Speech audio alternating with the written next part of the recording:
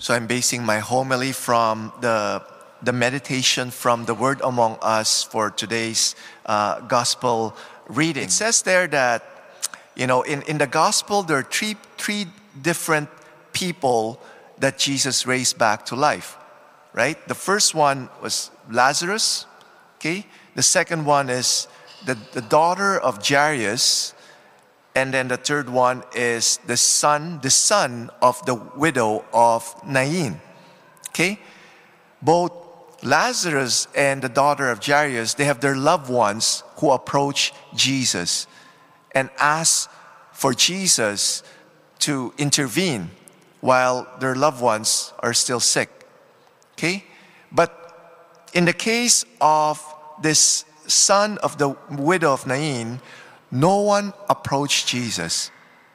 No loved one of the son of the widow approached Jesus. We see here how Jesus just showed up to this widow of Nain and intervened and raised this son back to life. And we see here how Jesus showers blessings even if we don't ask for it, right? And His love, we see here how His love is not just for Christians, it's for all people. Hindus, Muslims, atheists, for all people, right? And He shows His love for all people, even for those who are not aware of His presence. And He knows, He pays particular attention even to the small details of our lives. Now, maybe you ask yourselves, well, if that's the case, then we don't need to say our petitions to Jesus. He knows what we need, so He will just show up and intervene, right? No.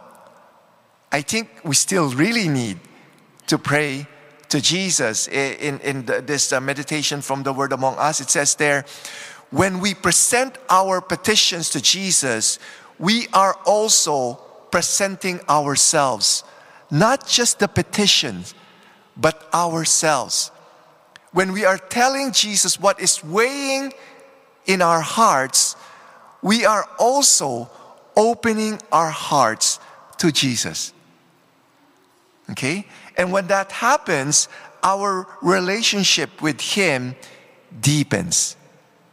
That's the beauty of coming to Jesus and saying our intentions. And also it shows our faith, right? Just like a child who has a need, the child doesn't wait for the parents to provide the needs. The child will go to the parents. And it's a sign of affection. For this new pastoral year, my aim is to grow in my intimacy with Jesus. Okay? That's why I'm rereading this book, Personal Prayer, A Guide for Receiving the Father's Love. And it says here, the good news is that God became man so that each one of us can have a deep, profound union with Him in prayer. Isn't that our heart's desire? To have this deep, profound union with God. Because that's what we're wired for, right? We're wired to have union with God. That's why it's very important for us to pray. And it's written here in this book also. It says there that when we pray, what's happening there is that I to my beloved and my beloved unto me. I give myself to my beloved, which is Jesus, and my beloved, Jesus, gives Himself unto me. And that's what happens, right? Whenever we experience His love, we are transformed.